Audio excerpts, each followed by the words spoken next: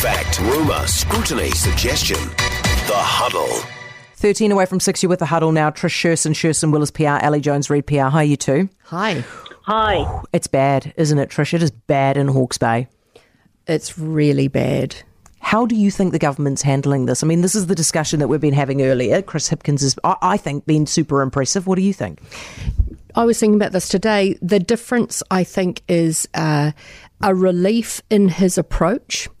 He is useful and workmanlike. Mm-hmm. He's not performative, and I think, to me, it reminded me in style a bit of Helen Clark. Yes. Now, I was never sort of politically aligned with Helen Clark, but I always admired her for her grasp on detail. She was very workmanlike. She turned up in the right places, but it wasn't about Helen. It was about what was going on. And I think this is an illustration of why that change of leadership in Labour has been a really useful thing. It has been really useful. Ali, I mean, he's only been in the job 3 weeks. He's had the worst weather event the country's ever had. He's had the worst weather event the biggest city in the country's ever had. And he's just taken it in his stride like he's been doing the job for years. Yeah, but he's not new at this. He may be, been in the job for a few weeks, but he's been in politics a long time. Look, I actually think you're both being a bit unfair. I think that Jacinda Ardern was great when she came in. She was new. Hipkins has come in. He's new, and people are liking him. I think Jacinda Ardern did a bloody good job with the disasters and the things that she managed, and I don't think that we should be comparing one with the other. People wanted a change. We needed a change, and the change is working well, but I don't think we should be comparing these two. Well, the reason I'm comparing it, Trish, is because it feels like we've had an election already, right? We've already got rid of the Prime Minister we were wanting to get rid of. Now we've got the new guy. He's good at the stuff that she was good at, and he's good at the stuff that she was not good at, yeah? Yeah, I think it's very important to analyse this, actually. Ultimately, that's why Jacinda Ardern made the call, and why Labour backed it, because they knew that electorally she couldn't win, and Labour wouldn't win with her in charge.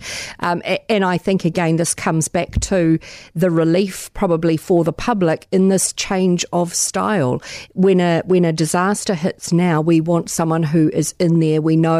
They know what's going on. They appear capable, and they're across it. And probably we need now, or want more of the rational rather than the emotional that we had under Jacinda Ardern's leadership. Perhaps so. Do you think, Ali, that the OCR decision should be delayed next week? Yeah, I do. I heard what the Kiwi Bank economists said when they spoke to you earlier, and the rebuild will be inflationary. We experienced the same in Canterbury after the earthquakes. Construction costs will go up. That'll be exacerbated with material and labour shortages. We saw the same thing. This is where a consortium, this is something people are talking about who experienced this in Christchurch. We need an alliance of infrastructure companies to help this rebuild. But to be frank, no one seems to be very interested in what Christchurch and Canterbury did and achieved so well. But getting back to the OCR, yes, I think if the rate of inflation has slowed, and it appears that it has slightly, the last thing we want to be doing is hitting people with increased costs when they don't even have a house. Oh, see, Trish, I don't know how I feel about this, because absolutely this is so hard for us, but geez, inflation keeps ticking along, doesn't it? And yeah, the global inflation pressures might have eased, but domestic inflation pressures haven't. Yeah, I'm sure the Reserve Bank is weighing up the magnitude of this and against, as Jared pointed out earlier. So there were 2 other times the Reserve Bank delayed a decision.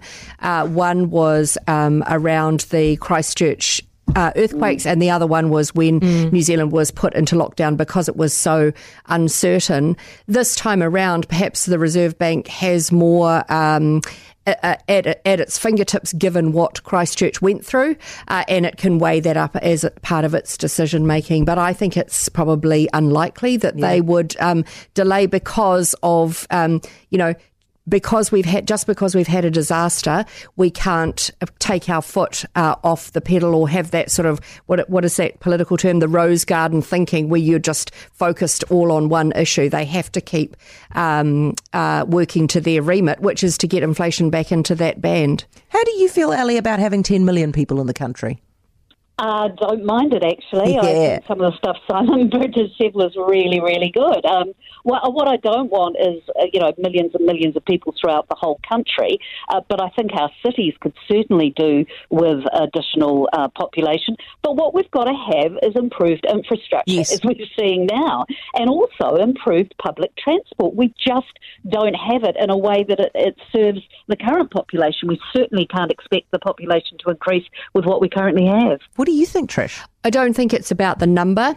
I was looking today at The Economist has come out with the world's most livable cities, and these are the categories, right, for measuring it. Stability, healthcare, culture and environment, education and infrastructure. I feel like, have we just failed in all of them?